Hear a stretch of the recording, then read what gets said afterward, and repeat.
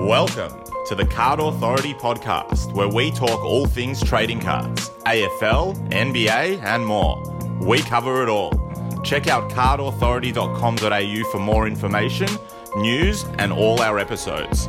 And now, this week's episode with your hosts, AJ and AJ. Welcome to another, late night Card Authority podcast for AJ and myself. AJ, welcome back. Thank you very much, sir. Yeah, all the sane people, they'll be watching this probably during the daytime in the afternoon, but little do they know that right now it is 11:59 p.m. the night before. Well, we do these things for the team. We're always here and we want to always get out fresh content, and sometimes that means doing it a little bit later than we would have liked to, and we certainly plan to. But hey, that's what it's all about. How's your week been, mate? Mate, it has been another crazy week of trading cards. Things have probably settled a little bit now with dominance, and some benchmark pricing is starting to come in, and the market's starting to settle a little bit. But I think that's just temporary, and I think it's going to be a bit more volatile over the next couple of weeks as well. And yeah, probably a whole bunch of different factors that contribute to that and why I'm sort of thinking that way. Well, we did sort of mention that there was going to be a little bit of movement eventually. Like, they can't always continue to climb. And there has definitely been a little bit of a dip this week. I think what was interesting about the dip, and what I certainly noticed, that the cards certainly held their value. They weren't being sold for stupid low prices. That perhaps there just wasn't as many sales happening on eBay. Is that a fair assumption? Is that how you saw the market? Yeah. So you know, we've talked about a couple of episodes ago about market depth. And when I say market depth, I'm talking about what's actually available on the secondary market from the buyer's side and the seller's side. And people that would be familiar with buying or selling shares or trading shares or anything, you know, equities or whatnot, would be quite familiar with the depth. And the depth is often a really good way to judge what's going on in the market and where the true value of something sits. So, you know, in a lot of instances, someone will say, well, the value of a card is based on what it last sold for. But that's actually not correct. It's certainly a factor, but the value of a card is ultimately based on what someone is prepared to pay now. Yep. And what really determines how much someone's prepared to pay is the availability of that card. Because if there's none available, if there's something, you know, if there's a card that 50 people want, but there's only one available, well, whoever decides to pull the trigger on it, that's how much it costs at that given time. But the very next day, if there's none available, what one guy thinks is a crazy price, so the next person's going to say, well, no, there's none available, so I'd pay even more than what that guy did. But all of a sudden, if the circumstances turn the other direction and 20 of those cards are available on that next day, well, people wouldn't want to pay as much as what that person did.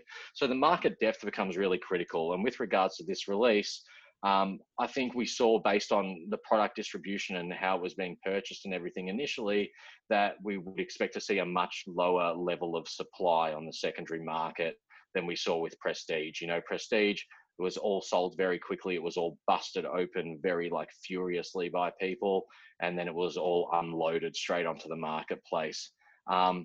So yeah, certainly not as much. My numbers were indicating, I haven't really looked at them again in the last couple of days, but we were at a point just after release where only about 22% of the listing volume for what we saw with Prestige was there for dominance. So yeah, only about a quarter of the amount of cards.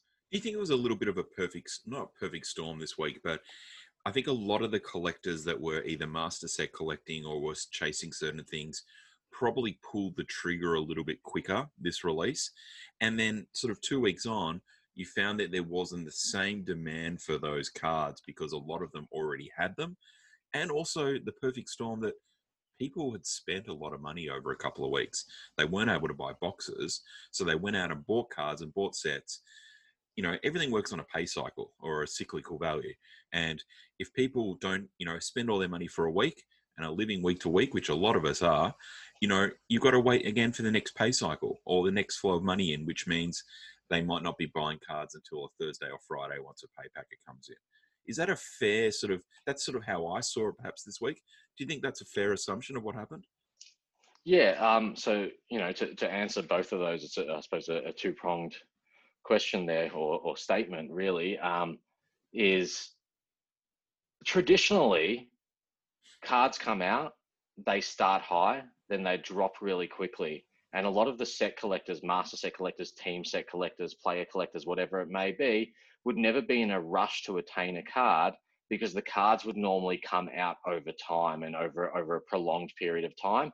And there would be plenty of opportunity to get what you want. And there wasn't as much competition in the marketplace. Now, what's happened here is you've got a couple of things going on. One, we've got a huge new entry of participants that's not only taken place over the last 6 months, but even over the last 3 or 4 weeks, you've got a whole new wave of people that have come into it. Then you add on to that the fact that Prestige sold so quickly and so much volume was unleashed onto the secondary market that it changed the mindset of a lot of collectors, where they knew if they didn't jump immediately because all the stock was unloading so quickly onto the market, if they didn't get the cards they needed for their set, they might actually miss out on them. Now, I think what's happened here is in people's minds, well, the product sold out instantly. So therefore the expectation is that instantly all cards hit the marketplace. So if you want to get your set done, you have to get it done straight away. And the people that would ordinarily would have waited and done it over a longer period of time, instead have gone bang straight from the outset and gone for everything. But I think that people also need to keep in mind that not the same amount of stock has actually been opened here. So that has only started to set in the mindset over the last probably 5 to 7 days, where people have started to say, okay, well, there is actually more cards starting to come out on a continued basis. Instead of 8,000 cards being unloaded on eBay in the first 48 hours, only 2,000 were unloaded on eBay then, but then consistently every day there's 200 cards being uploaded. And that's a representation of the stock being opened and the manner in which it's being opened, because it's not just collectors buying boxes, opening the boxes themselves. It's being attained in a number of different ways. And that, as a result, that's what causes the price pressure and the expected downward price pressure we're seeing. But it's not, again, the flip side to it is that price pressure isn't as significant as what it would normally be, because there isn't a flood of stock on the market. Yeah. So there isn't like an abundance of particular types of cards. So the drop hasn't been as significant. So overall, what I would say, my assessment is cards came out at a higher single market value, which was reflective by a bigger marketplace with more people collecting and therefore more demand. They have dropped, or some haven't dropped as we expected, but a lot have dropped. But they haven't dropped as much as they would if you compared it to previous years. And again, that's because there is demand and there's people there to purchase those cards, coupled with the fact that not all the stock has rushed onto the market. So does that mean that there is going to be almost a little bit of a time lag for that evolution of it? Do you think that the prices will bounce back, or do you think it's going to be a little bit more stable now in this current environment? Yeah, so what I would expect to happen, and again, this is just my opinion and judging from what I can look at, and the information I try and attain by looking at different sales and looking at different transactional things and what's going on across all the different platforms and the social media pages and stuff, is my expectation is that we are reaching a low point already. If people are thinking that the arse is going to keep falling out of certain cards and the value of certain cards, I would say that would only be a small minority of cards that still have much downside to them. I would say in a broad sense, there's maybe 5 or 10% more on the downside at best.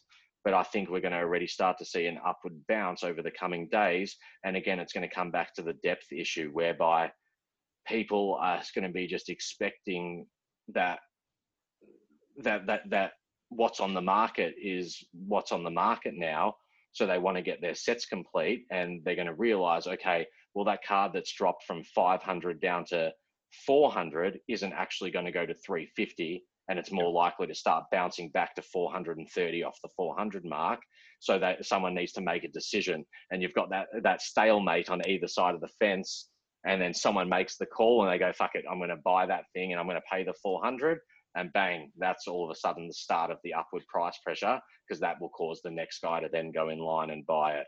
And I think the fact that the product's not going to, a lot of the cards because of the way it's being consumed and opened and busted, it's actually not going to come out for a period of time. So the perceived rarity of cards increases from this point now. Yeah, okay, that's very valid. And I guess, look, only time will tell, and we'll certainly keep our eyes on the situation and keep analyzing the data for you guys at home to, excuse me, to hopefully see the trends that are going to happen. But yeah, I think it's an interesting time, and I'm very curious to see what happens over the next week or so. But Absolutely. it's going to be interesting. What you said about the financial side as well, is absolutely right. Money is cyclical, especially with regards to people who are employed and are getting paid through jobs, but even more so in the period of coronavirus and the COVID-19 situation, because there's so much stimulus being provided at both a personal welfare level, but also at a business level to ensure that people are getting paid. JobKeeper, JobSeeker, all that other sort of stuff. It's magnifying the reality within the marketplace and how people are spending connected to pay cycle more than ever before. So it becomes a situation where there's certain times of the month at the moment or certain days of the week where you see buying really slow down, intent to sell really increase, causes downwards price pressure only for a few days. Then all of a sudden the money flows back in that people are getting. They then want to spend that money and the price pressure goes the other way. So there's so many different forces going on here, especially at the beginning of a new release, and an unprecedented time at the moment with everything that's going on, both in the hobby and external to the hobby. So and one thing I certainly noticed, and we talked about this during the week, was that pretty much anyone that put up a break in the first sort of 7 to 10 days of Dominance being released, snap filled. Snapped. Like within sort of under a couple of minutes, everything was filling. Didn't really matter the price point. Didn't really matter the combo of the boxes. It just filled. Whereas we talked about this on Saturday and Sunday, there were some breaks that were taking 20 minutes, half an hour to fill, which we hadn't seen for like 10 days. Yeah, absolutely. So, you and I both are probably going in quite a few breaks at the moment. Probably you more so than me. You definitely take the flag for that one. But also, as a lot of people would know, I'm involved in RGV, the randomly generated victories thing, which it's a transactional platform associated with AFL cards, and exactly the same thing. We see the same from our measurements as what the breaks were seeing, and we're looking at what's going on with the breaks as well. And the market gets to a point where it becomes fatigued. People have spent so much money in such a short period of time and so much excitement that they're both financially worn out, but also physically worn out. Yeah. That's the thing, like they're physically worn out. That first few days, there was people up till 4 or 5 in the morning every night trying to get into late night breaks being listed at midnight and beyond. That might have been us. Now, we were definitely a party to that. But it's a little bit, people are a bit exhausted. But I don't know. I've been saying, like, I thought that the whole hobby and the market sort of hit a real flat point around Sunday. Yep. And it's been flat. It was really flat Monday, Tuesday, started to recover a little bit Wednesday. And then today I'm starting to feel like more buying's going on. More people are buying cards now. Yep. More breaks are filling. There's just more going on. And I'm feeling like we're moving towards the end of the week. It's just been, right now, well, it's actually after midnight now. So it's officially Friday for you and I. And as we move over the next few days, I think we'll see things start to probably ramp up again. Whether it slows again Monday, Tuesday, I don't know. I think we could see a big ramp up now for the next couple of weeks. We'll see what happens though. All right, nice one. Well, look, as I said, we'll certainly keep an eye on what's going on and keep reporting back to you guys about the data that we come across. So look, it's obviously been a big week. We had a special guest on last week, Grayson from Cherry. And look, we need to thank Grayson again for making some time for us. But certainly the feedback that I've received personally and the interactions we've had on our social platforms have been brilliant. How's the feedback been for you? It was a really great chat that we had with him. My feedback's been super strong from everyone I've spoken to. I thought Grayson was great having him on, and I thought he was really open and transparent with us. And I feel like you especially sort of asked a few things and said a few things that it could have been really easily deflected, I should say. And rather than being deflected, I think he really went into specific answers with them. To be honest, I would have actually loved to have gone even longer in that segment. And I think there's probably a lot to pick up with him. And I'm sure we'll have him hopefully be able to get him back on again. And I know he seemed to have a good time, and Cherry's really enjoyed that conversation with us. But I thought it was a really great opportunity for us to have a chat with a guy that so many people talk about, and a business that so many people talk about, and people make so many assumptions about, and people have so many thoughts about. And I thought the ability to showcase the human side of that, and have that human side of it actually be able to talk to the people and talk to the listeners, and be able to give them the insights and the answers of his way of thinking, and why Cherry does certain things the way they do it, and how that then impacts everyone else. I thought that was an amazing opportunity. And I thought, as I said, he could have just as easily deflected everything. And I thought he really answered it. And I think if we had more time, we probably could have gone more in depth as well. So I completely agree. I think we could have talked for 2 or 3 hours, but obviously we've got to be conscious of our listeners and people doing other things, and we couldn't put out a 2-hour show. But I completely agree with everything you're saying. And hopefully we can get him back on board later on in the year, perhaps to have a little bit more of a chat. Thank you, Grayson and Cherry, obviously, for making some time for us. All right, well, look, let's have a little bit of fun, but also have a little bit of seriousness. I'm creating a new segment for us, AJ, and it's called Cardboard School. And what we're going to do at Cardboard School is talk about some things that 99% of you guys out there probably know. You may be doing it all right. You may be doing some wrong. You might be scared to ask a question about it. But we're going to see if we can, I guess from me, who's probably not as experienced, well, definitely not as experienced as you, but it's come into the hobby and you want to do things right, we're going to see if we can just give a few guidelines. And today, our first part of Cardboard School is going to be talking about packing and sending cards. Now, as people know, and we talked about this a couple of weeks ago, I've been a bit partial to be buying the odd logo. And, I've certainly had some logos arrive this week. Some have been packed beautifully and some not so beautifully.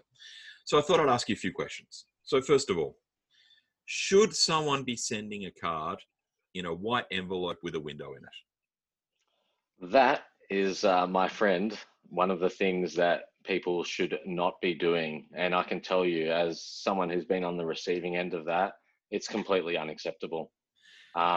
Irrespective if it's a $2 card or a $2,000 card, everything we need to consider is we have a card, we protect it and keep it its precious object, and we do everything we can to make sure it stays in perfect condition. So if it's going to end up with another person, well, we're obviously going to make sure that it maintains that condition on its journey to that person. And it's a big gripe for me and many other people in the hobby, is when you receive things that are not packed correctly. And a lot of it is really innocent and people don't understand the correct way it should be done. So I'm so glad you've started this segment, AJ. All right. Well, the next one, we'll talk, mate. Should I be sending a card in a sandwich bag or a Glad bag? Putting a card singly into a sandwich bag or a Glad bag is not acceptable, because you're not sending a sandwich to someone. Okay. We're not passing a sandwich. We're passing a piece of cardboard or pieces of cardboard that are susceptible to many types of damage.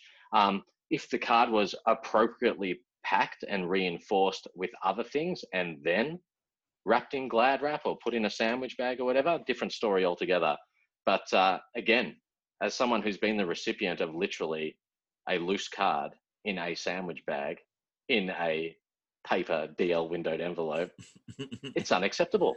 Okay. It is unacceptable. Well, I like that you mentioned cardboard. All right. So, AJ, is it acceptable for me to sticky tape a card to a bit of cardboard on its own? Well, Andrew, AJ, my friend, I'm sorry. As you know, we both have young children, and the children make a drawing and then they put sticky tape on their drawing or on their piece of paper or their cardboard, or they put a sticker on it, perhaps. and then they go to take it off. And what happens? It damages the thing that they have worked so hard on. Mm. So in this instance, trading cards are all about the condition, and the surface is really critical.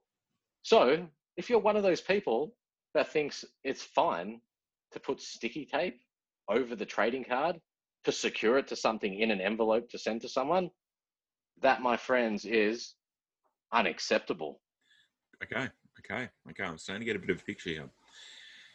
AJ, is it acceptable that I've gone to the effort to find a top loader, and a top loader is a hard plastic container, which I'm sure everyone knows what they are. Is it acceptable for me to put a card straight in a top loader without it being in a sleeve? Well, AJ, I would like to tell you, my friend, that most people, if they're just getting into cards, they'd assume, well, I've got a top loader and this is the best protection possible. So I can just take my card and stick my card straight into the top loader. Well, I'm here to tell you, my friends, as someone who learnt the hard way himself when he first started in the hobby, that is not the way to do it. Okay. Because of the hard plastic, the card is susceptible to being scratched, and especially as it moves around inside the top loader. So the thing that needs to be done is a penny slip. The card needs to go into a sleeve, a plastic sleeve, what's otherwise known as a penny slip or a penny sleeve. And then from that sleeve, it goes into the top loader. Some people are really particular, like myself, where I have also cards in folders. I always put my cards into sleeves and then into the pocket in the folder. So it's got that double layer of protection, just because the pockets are a bit harder in terms of the material and the plastic. So I would say, aside from the fact that Select puts the case cards straight into top loaders and not into penny sleeves in their cases, aside from that, it's really it's not acceptable, mate. It's unacceptable. Okay. Is it acceptable if you've got your card in a sleeve and in a top loader that you just put that top loader in a padded mailer? Well, this is something that does actually happen a lot, and it really gets to me because it's quite frustrating, because by the time the card gets to you, the top half of it's sticking out of the top loader because of all the movement that it's had. So there are many ways to get around this. Something as simple as putting some tape on the top will stop the card from coming out. Using some cardboard, or using some common cards, some base cards or some old cards that you don't need on each side of the outside of the top loader to reinforce it and strengthen it so it can't bend and can't be damaged. The reality is, if it's inside a padded mailer that's larger than the size of the actual cards, which it's always going to be, then it's going to move in transit. So it's the responsibility of the sender to really reinforce that internal packaging of the card to make sure that it can move in transit and will be all right. The real proper way to do it is, your card into a penny sleeve, into a top loader, and then into what's called a team bag, which are effectively small plastic bags designed for cards. And they have team bags, one-touch bags, graded sleeve bags, and they're all different sizes. And then again, reinforcing those internally, whether that's with cardboard or some base cards or however, I've been using an Icypol stick the last week. Anyone that's been getting mail from me for the last 7 days is getting top loaders reinforced with Icypol sticks. These Icypol sticks, these things here. And I'd love to demonstrate for you at some point, actually. And I actually received a parcel from eBay a few months ago that came with the paddle pop sticks, or the Icypol sticks, braced onto the top loader. And I was like, at first I opened the package, I was like, you got to be kidding, not another eBay special. And then I looked at it and I was like, nah, this guy must be an engineer. This is genius. Absolutely genius. Yeah. All right. Well, look, obviously we're having a little bit of fun with this segment. And again, most people know how to do the right thing, but let's just be clear again. So give everyone out there, you just sort of touched on it very briefly then. What is the optimal way to send, and what's the process you should be doing? And if you don't have any of those things, what's the solution? Because there's probably some people out there that have bought a couple of packets, they don't have team bags, or they don't have top loaders, or, how do these people deal with the situation of having to send a card? Well, AJ, I'm not just going to answer your question here today. What I'm going to attempt to do is actually demonstrate for everyone. For those that are watching, I'm going to demonstrate it, physically. A visual medium. Try and talk. Visual medium. And either I'm going to talk my way through it, or you are going to talk our viewers through it as I do it. I'm going to shift the camera around a little bit here and see what we can do. Who knows what we're going to see on this camera when that gets shifted around?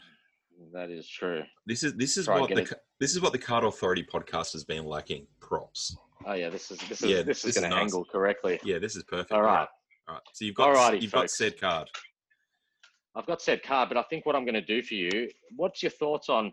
Should we go the double whammy here? And should I explain to people how to do a redemption and how to pack the card, because it's all going to connect together? We may as well hit both of them here. Yeah, I guess I'll give a little bit of a lead into that while we're all looking at your crotch. Basically, in this current season of Dominance, there's been heaps of redemptions. There's the captain signature. In previous releases, you've got premiership redemptions, Guernsey redemptions, all that kind of stuff. So a lot of questions we get asked here at Card Authority is, how do you actually go about redeeming a card?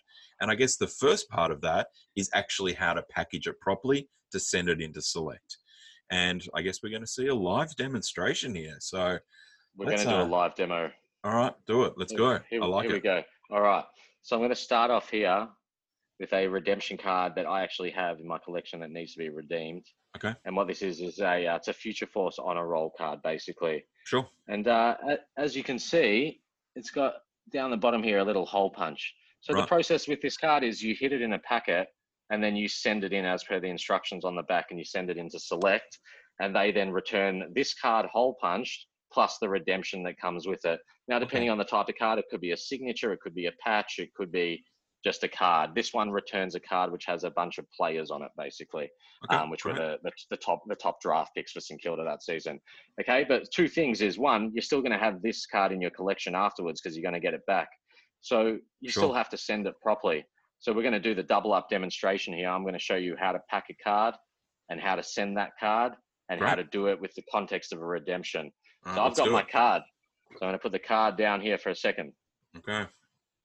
Now, are you grabbing foil? Are you grabbing a sandwich bag? There is no sandwich bag. There is no foil. I'm very fortunate that I have the supplies. But what I'm also going to do is show the viewers how they can actually do it if they don't have the supplies. So I'm going to show the way to do it if you can get the supplies, and the way to do it if you don't have it, because there's always shortages. All right. So in my hand here, I've got a top loader, standard 35-point top loader. Yeah. Yep. Always really critical to make sure, depending on the card you have, that you have the correct size top loader. Cards come in all different sizes. Traditionally, AFL Select cards are 30-point or 35-point stock, unless it's, in the current series, a Dominance card, for example, has to go into 55-point hardware and protection. So in this instance, I've got my 35-point top loader here. I have a standard penny sleeve in my hand as well, which is just a thin plastic sleeve. Yep. Yep. Not a sandwich bag. Not a sandwich bag. Okay. I'm going to take my card. I'm going to put my card inside the penny sleeve. Bang. Yep. Inside the sleeve she goes. Nice. There it is. I'm going to take our top loader. I'm going to just peel open the top of the toppy, I should say, slightly. Yeah. One edge on the top loader is always raised as well, so it's always easy to open it. Yeah. Okay. I'm going to put the card into the top loader, gently slide it in, and just give it a little tap, tap, tap-a-roo. Yeah, nice. Tap it on your desk, in your hand, whatever it is. The card is inside the top loader. Fantastic. Yeah, but as we discussed, you can't just send a card like that. So what I'm going to do is I'm going to show you a couple of ways. What I mentioned before was a team bag. It's a team bag. Yeah. So it's basically, it's literally just a small bag, and it's got some adhesive on the top. I'm going to take my card. Got my card in the top loader, in the sleeve in the top loader. I'm going to pop it in the bag. Then what's easy for me? I have endless amounts of base cards, especially from this series, because I've opened so much stock. So I know I'm never going to get rid of them. So why not actually utilize them? So I've got myself a little pile of 7 or 8 base right here. Yep. Take half. Put half of them on one side, inside. So they're inside the team bag. I'm putting half on the other side. Yep. They're in. I'm going to seal her up. So took off the plastic off the seal, folded over itself, bang. Okay, so what we got going on here is the top of the bag is sealing closed the top of the top loader.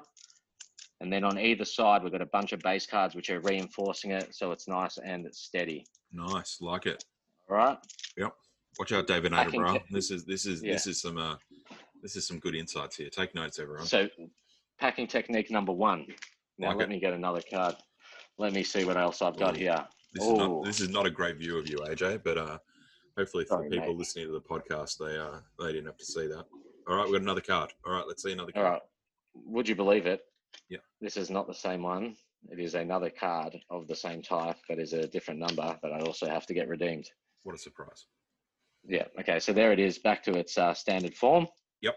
I've got a penny sleeve. I'm going to put it in a penny sleeve. Yeah, like I'm it. one of those people. I'm in a situation where I don't even have a top loader. So I don't have a top loader, but I've got a penny sleeve. And I'll be honest with you, if you don't even have a penny sleeve, then don't even send the card. Don't even put the card up for sale or trade if you're not going to have a penny sleeve at the very least. Yep. What I'm about to show you is certainly not the ideal way to send a card, but it is the last case resort, really. Like it's the last resort on how to do it, okay? Yep.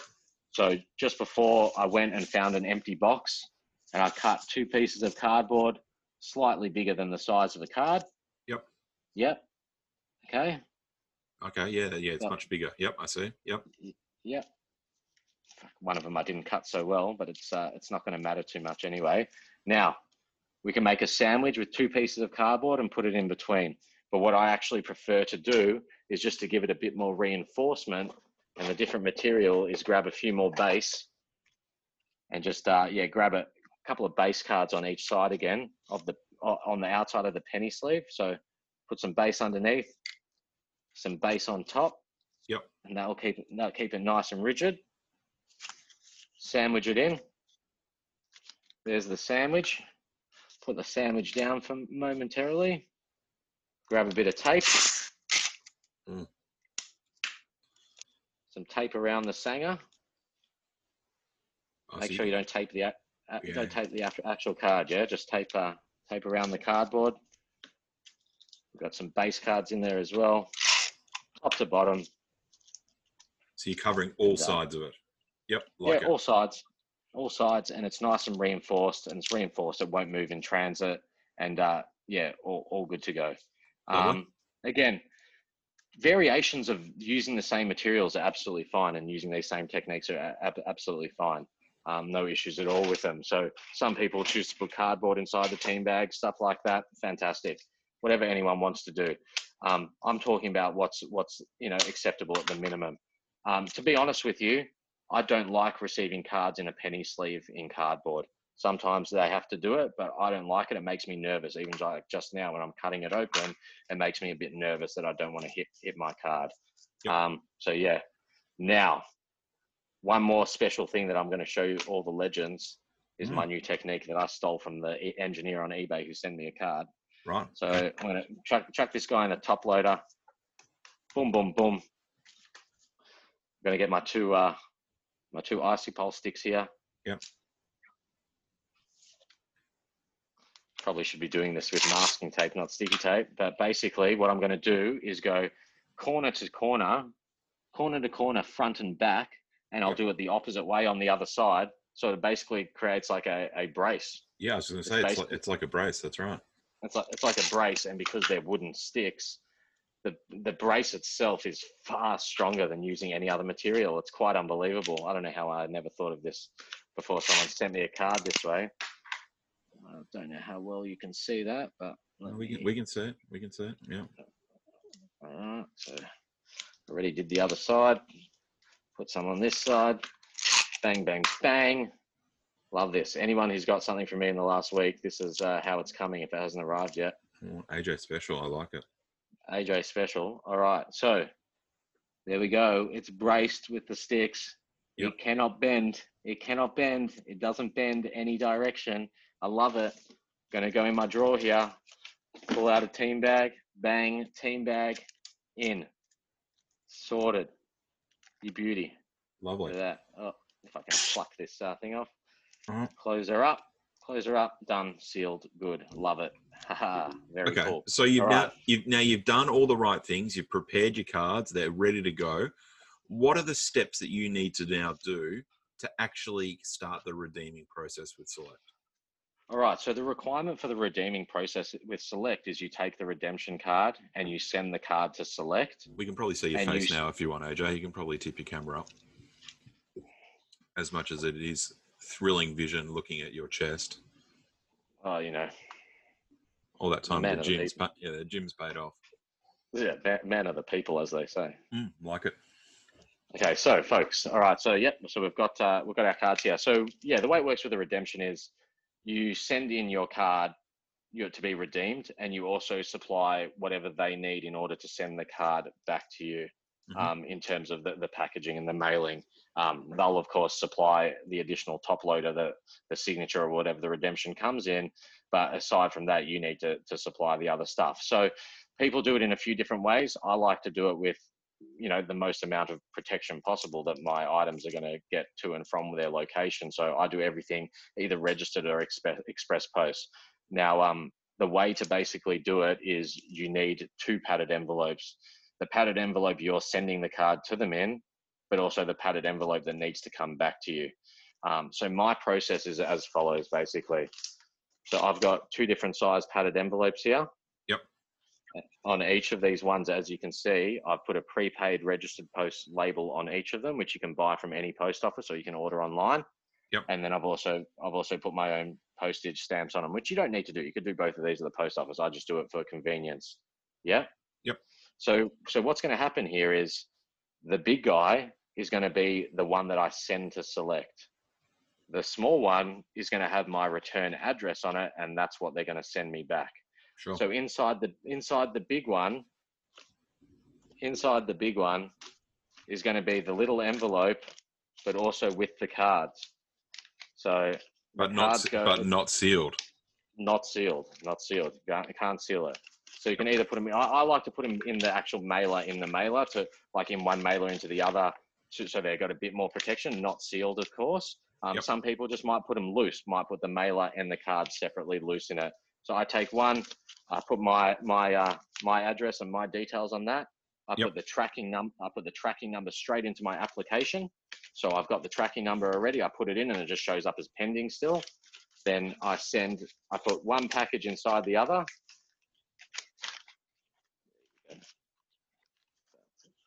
Not working. No, it's working. It's working. Here we go. So I put one's inside the other, seal this one up, send it to Select, put that tracking number into my app, bang. It goes in transit on the way. I track it whilst it's on its way to Select. I see when they get it. I see when they receive it. And I can see when my transaction's complete, because all of a sudden they've lodged my own one that's coming back to me. End of story, all sorted, done. All right, so a couple of questions, because obviously I've got some things to redeem, and I'm sure there's people out there.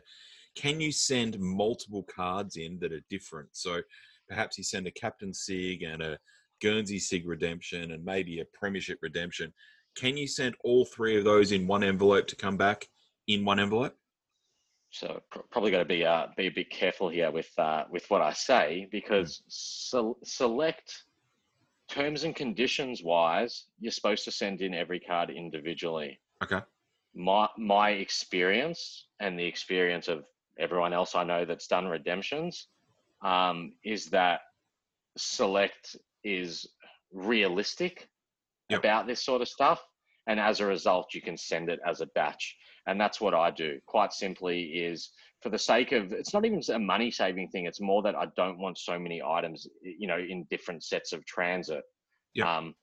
I'd rather them all to go together and all get done at once, not be tracking a million different items, all that sort of stuff. So what I try to do is, because Select doesn't have a time limit on when you need to redeem the cards, except there are very particular cards from certain series that they can't redeem because they don't have the actual redemptions. But 95% of cards since 1993 are actually redeemable with Select still to this very day. They hold all the cards on site at their office in Sydney. I send multiple. Last year I sent a massive amount after Dominance. I sent like captain signatures, Hall of Fame signatures, all sorts of stuff, like a very significant amount.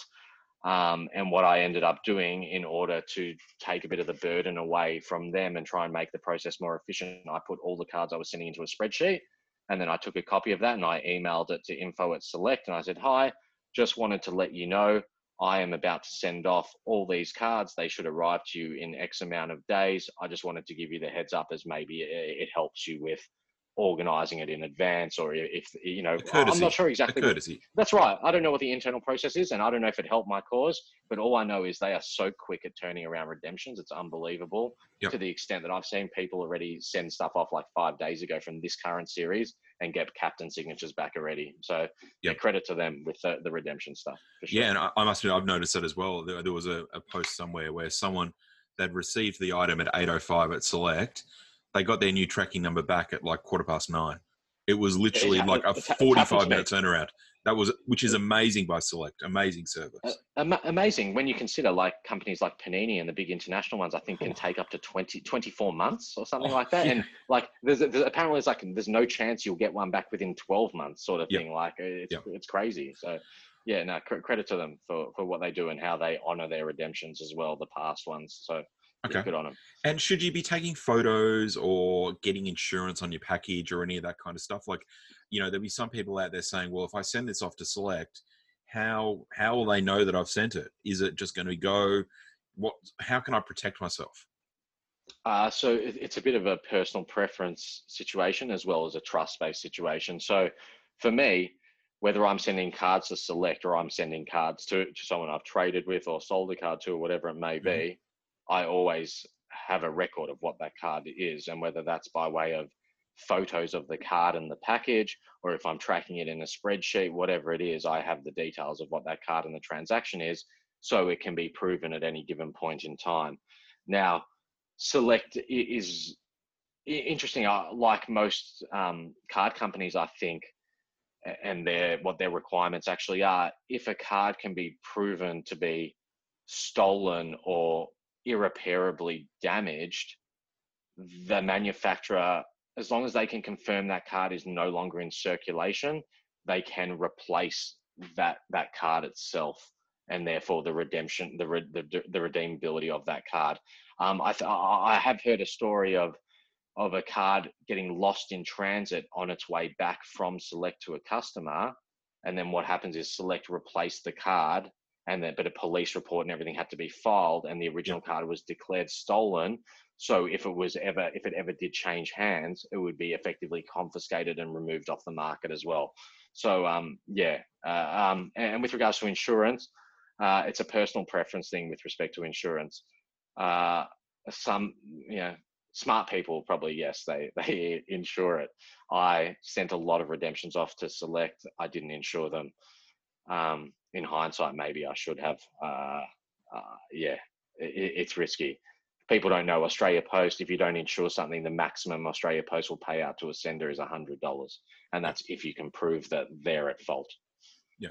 So I guess, look, if you've got 10 Pendles Captain Sigs, probably don't send them all in one go, just for your own little protection. But at the same time, if you choose to and you follow all the steps, you should be okay, pending nothing goes pear-shaped with Australia Post. Yeah, it's an interesting prospect.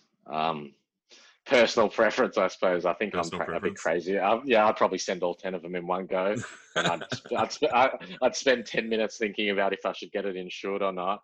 And if I'm going to spend, a few $100 of insurance to make sure it's double protected. Personal preference. Personal preference. All right, cool. Well, look, obviously we've had a little bit of fun with this segment, and certainly there's going to be a lot of people out there that know all these things, but there's also so many new people in the community, like myself, that have not yet redeemed a card, and these are all valid questions they want. And obviously, all these things, you're more than welcome to contact us on all our social channels. If you've got something you want us to cover on Cardboard School, there's no such thing as a silly question. We're more than happy to go through it. So protect your cards, respect your cards, respect the people that you're sending cards to. You want to send a card in the same fashion that you're going to want to receive it. And if you could follow all those steps, well, hopefully you have good experiences in trades or sales or redemptions, whatever it might be. Well, I feel like I've talked a lot, which is, you know, regular watchers of the show would realize that is an absolute rarity. So I think it's a good time to hand it over to AJ's mailbag. Oh, always one of my favorite parts of the show, AJ's mailbag. And One of mine once too. again, thanks again to everyone for submitting such great questions. And as I said, I put up a post today actually on one of the social pages, just saying if you've messaged me personally with any questions, drop it in a comment or drop it on Card Authority. It's just hard for me to keep track of everything. So once again, ladies and gentlemen, we have a selection of a couple of different questions here from members of the card collecting and more specifically the AFL card collecting fraternity. Yep. And I've got a few up in front of me on my screen here. And I might pick a couple of them, and we'll go from there. Do your best. I'm going to go with Glenn McInerney to start us off. So Glenn has asked us a really good question here, and again, all the questions are really good, but I'm trying to pick things that we may not have covered yet before, or things that can also connect together. So Glenn McInerney has asked the question: would the introduction of a series of cards numbered to 5 or 10 or even 1 of 1, like NBA or MLB, be something that AFL collectors might see in the future? Good question. Good question. Okay, so it is a fantastic question. And from my personal opinion and my personal perspective, no, I don't think it's something we're going to see in AFL anytime in the near future, unless the international manufacturers ended up with an AFL license and started to follow that path. But I think AFL card collecting is very unique.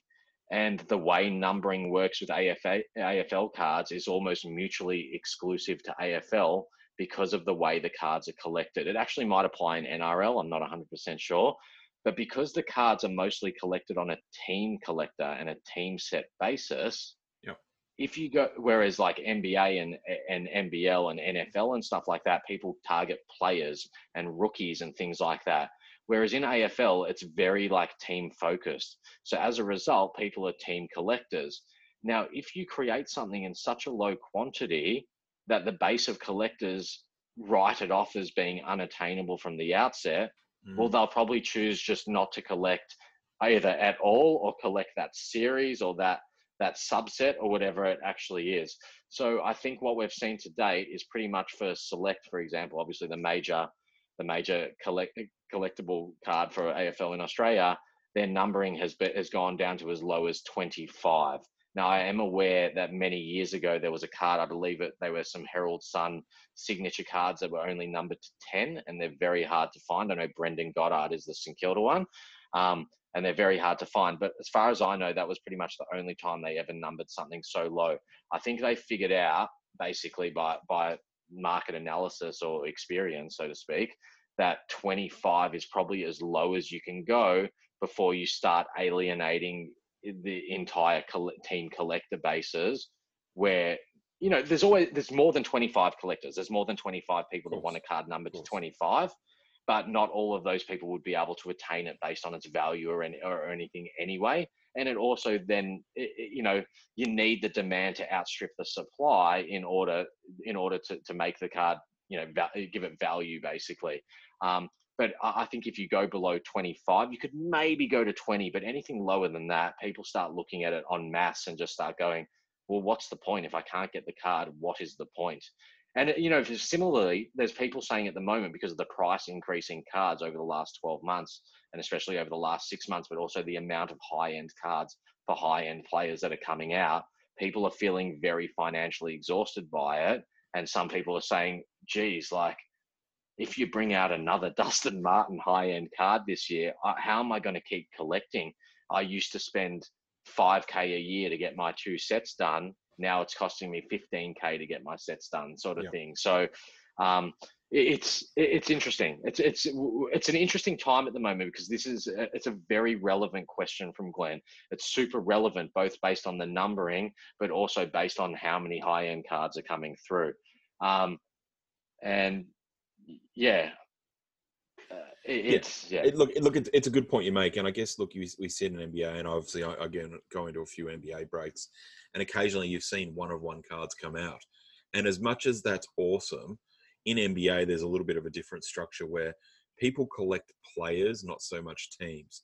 So if you get the one-of-one LeBron James, that's an awesome card, but you're not sort of ruining people that might be collecting Lakers sets or something like that. So I can see how it works with NBA.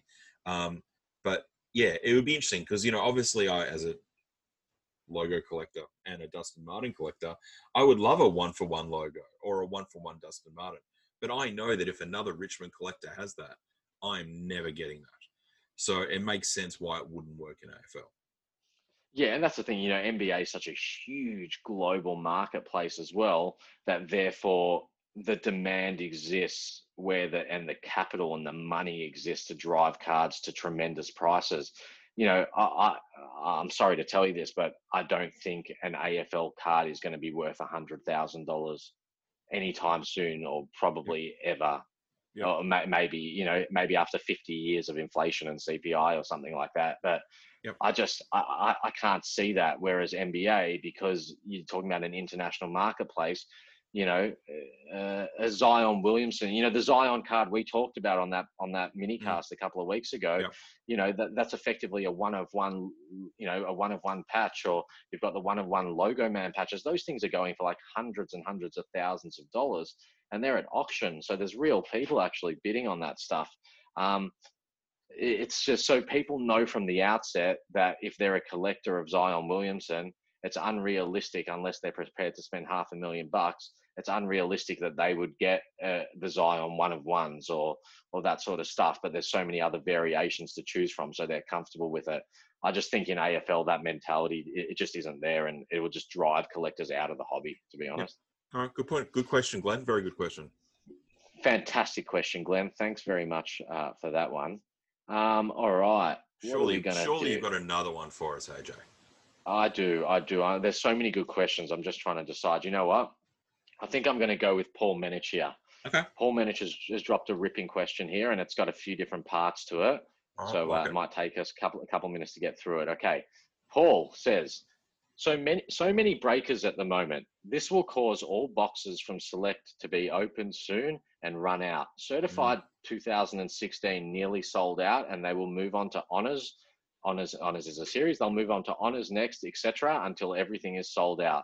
What then? Will this put pressure on Select to bring out more releases to keep up with the demand? Or will we see other non-Select releases start increasing in demand, like Team Coach, Scanlon, Regal, etc.? When will this madness stop? Good question. So that's a good multi-pronged question there from Paul. It's an absolute ripper. It's a statement and a question in one. What Paul's effectively saying is breaks have become really popular. For those who don't know what a break is effectively a syndicate of people buying in together into an amount of product that someone live opens on a live stream for all those people, and each person participates in a different way. So generally for AFL, it's in teams, and you end up with a team. So what would happen is if Andrew and I happened to be in a break, and it was a one box break, they were opening one box of Dominus, and I have St Kilda and Andrew has Richmond, every St Kilda card that comes out comes to me, and every Richmond card that comes out goes to Andrew. And the same applies for all the other teams and all the other people in it. What Paul is basically saying is that, and is backed up by the data, and it's real, is that there's so many breakers at the moment. There are a lot of breakers, and there are a lot of break pages, and it's a reflection of the marketplace and how big the market is at the moment. Lots of people complain about breaks. Lots of people praise breaks. There's good ones, there's bad ones, there's indifferent, there's everything in between, there's expensive, there's cheap, there's good product, bad product, search product, every type of product. Yep. At the end of the day, learning by doing, experience, trust, experience for yourself, make a decision for yourself, trust the advice of people you know who have had the experience themselves. Cool. Make your decision. The market will determine the good and the bad. The bad will be gone, and the good will prevail and succeed for the longer term. So he's saying a lot of breakers at the moment, which means they're purchasing up a lot of stock. He's referenced Certified 2016. Most people have been around in the hobby for a few years know Certified 2016, a fantastic series, but also a series that came out at a time where there wasn't much stock being purchased.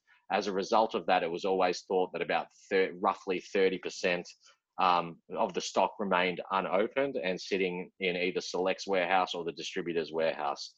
What has happened is in the last few months, all that stock from certified 2017 and certified 2016 has been depleted because there's so much demand for people wanting to go into brakes, but there's no 2020 product available.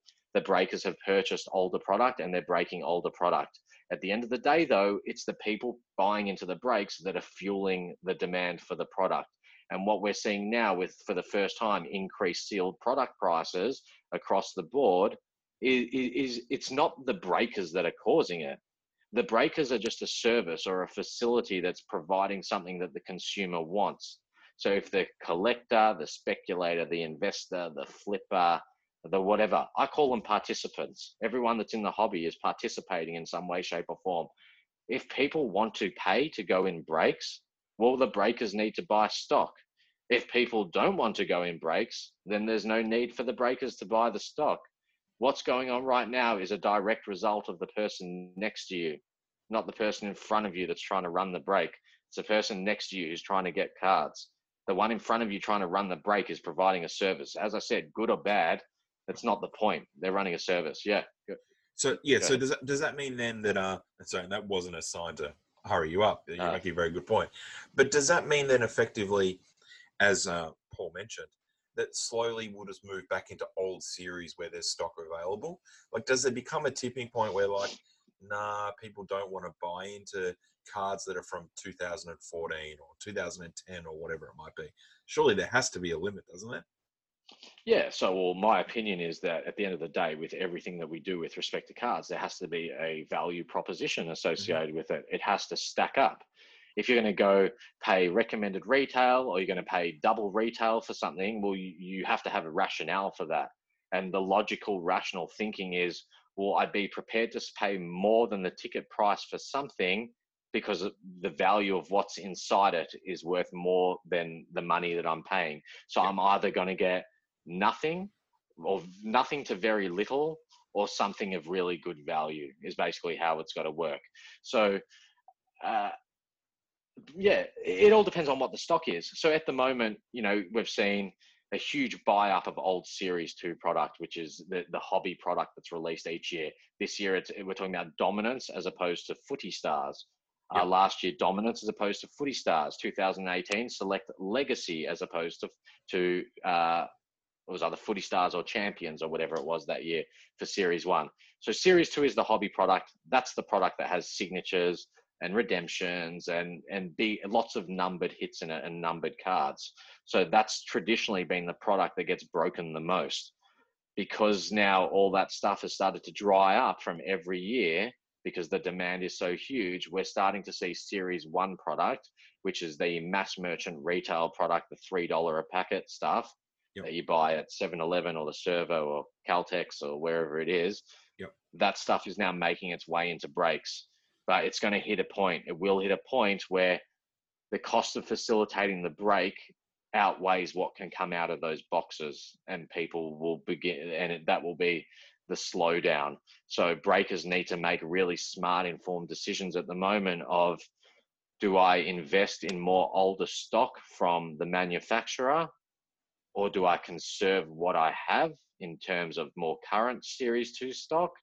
Or do I look to overpay on the secondary market for Series 2 stock? Yep. That's there. Yeah. The market will determine it. Well, that's very valid. And again, it's all about finding a value proposition that works right for you as for someone that works or wants to be involved in brakes.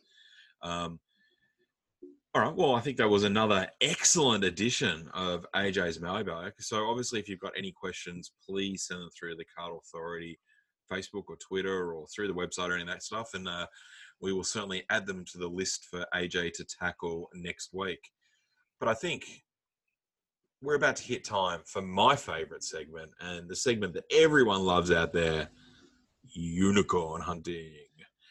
And, well, let's just say I've been up and about in the Card Authority offices this week, even though we've been in isolation and we don't actually have an office. But I've Yes, been sir. up and about with excitement because we posed a unicorn last week, which was a Luke Hodge influential card from Certified 17. Now, the gentleman that was looking for this, Luke, he reached out to me and he said, look, love the show. I saw what you did for Lachlan. There is a card that I don't even believe exists. And I think I even forwarded you the messages, AJ, and we talked about this a little bit, I think, in another podcast. And you said, yep. You said, yep, it exists. It's around. And I'm like, cool, have you seen one? And you said, nope. And I'm like, bullshit, doesn't exist. We're not going to be able to get it. So Luke, again, the guy that was after it, was like, nah, you're never going to do it. You're never going to do it. Well, the power of Card Authority, the power of this community, the power of the unicorn hunters out there, we bloody did it. We did it, AJ. We got one. Is this 2 weeks in a row, mate? 2 weeks in a row. Yep. It's just, it's actually pretty mind-blowing. It is mind-blowing. We're talking about people who have literally been searching for cards for years. Yep. And cannot find them anywhere. And somehow, Card Authority, it's reaching new corners that we didn't know existed at the moment. And what an amazing thing. What an amazing thing for these guys. Yeah, and look, this is a little bit of a special situation because I was actually heavily involved in this hunt. Obviously we get told about a lot of them and we get to share the experience, but, I'll paint the picture. So obviously we put the call out, we put the episode up. To say that there was some uproar 24 hours after it, all these guys coming out of the woodwork, everyone wants this card. This is hot property. So, everyone's like, well, I want one too. Go and find 10 of these. We want one. And of course, we got lots of emails. I know you got lots of messages about it. Anyway, late one night, I was off doing some work and a screenshot appeared. And the Luke Hodge Influential had just been pulled in a break. And I'm like, right, I've got to grab the harpoon. I've got to go and try to land this while I can. So I jumped onto Messenger. I messaged the person that just pulled it. I messaged the person that was running the break, desperately trying to do the deal. And look, it was a lovely lady, Jill. I won't give any more details on that. And I started talking to her, and I found out that what she wanted was a Patrick Cripps Influential in exchange. Now, people that have been around for a while will know that that is almost equally as difficult to land as well. So I quickly reached out to all sorts of people, seeing if they could get one. And wouldn't you know it, I found one on eBay. So I quickly jumped on eBay, bought it off eBay, went back to the lady and said, look, I have got your unicorn for you. Let's do a unicorn trade. So there was a whole heap of backwards and forwards. And obviously there's always, trust issues when you're sending cards backwards and forwards, but all parties involved got it worked out. One card was express posted from one side of Australia. Another card was express posted from the other side. All the moons aligned.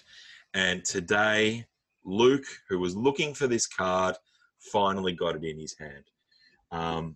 It was amazing.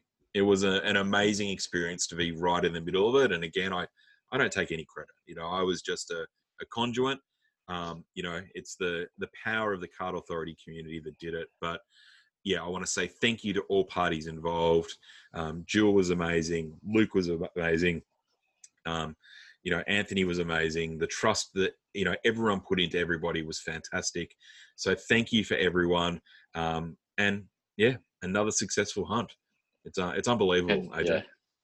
Congrats to all involved. And as you said, it's not just Luke, our viewer, listener, member who's got his unicorn, but it took a unicorn to get the unicorn. So yep. We've got 2 unicorns riding off into the sunset together. Yep, and it's great. So it's great. So amazing stuff. Congratulations, to Luke and to all involved, and well done, guys, and well done. To credit to you, AJ, pulling that all off in a single night as well. Very nicely done, sir. Yeah, no, it was nice. I'm a team player, and it's always good to get cards into the hands of the people that want them most. So, look, as you said, 2 weeks in a row. You said to me today in our production meeting, you're like, well, shit, mate, what are you going to do now? You basically clock the game. You can get any card anybody wants, and you challenged me. You challenged me to this latest hunt that we're going on. And you said, Yeah. hang on. One card, that's too easy for you. I want you to go on a double hunt. And I'm like, what? A double hunt? And then you sent through the email of what was required. Let me get the details up because we want everyone to listen carefully. Let's see if we can prove AJ wrong again. And let's see if I can get this double hunt.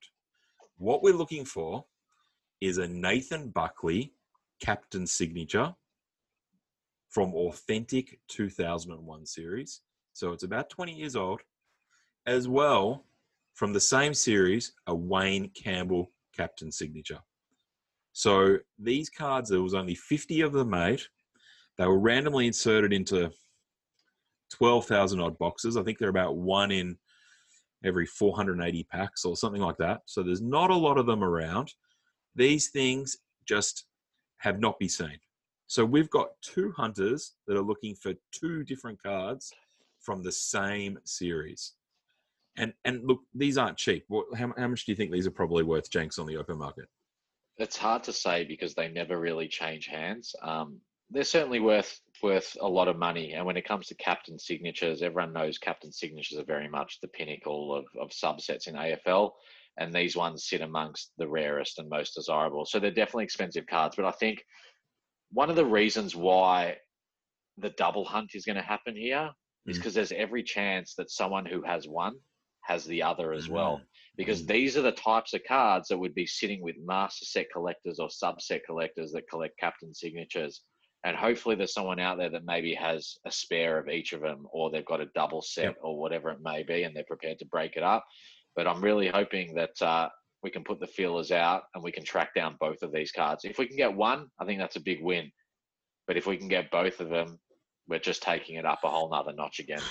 And it'll be credit to you guys of the community. So obviously we'll definitely put the artwork out this week. And, you know, we've had a bit of feedback too about people saying, you know, are you guys only going after expensive cards?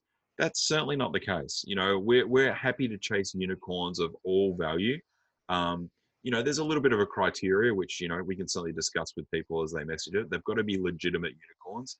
They can't be available on sale and you just don't want to pay the money. That's not what it's all about. These are pricey. And again, as AJ mentioned, they're most likely going to be tucked away in someone's set. The hunters are prepared to pay the money they're worth, which is obviously half the battle. We just need to see if we can track a couple of these down. So everyone tell your friends, again, they're 20 years old. So they're, you know, they could be tucked away somewhere, but Nathan Buckley and Wayne Campbell, captain signatures from Authentic 2001. Let's do it. Let's go 3 for 3. Let's just do it. Let's do it. That's it, AJ. We're just going to get it done. The people, the great people of the card collecting community, they're going to band together and we're going to see if we can find these cards. So, yeah, as you said, let's do it. Let's do it. Well, on that note, it's been a great show. You've been amazing as always. I think we've just lost AJ's audio because I reckon maybe his headset has gone flat. Yeah, my audio just died right at the right time there. Well, it's a perfect time to probably finish the show. So thank you very much. Obviously, we had a little bit of fun tonight.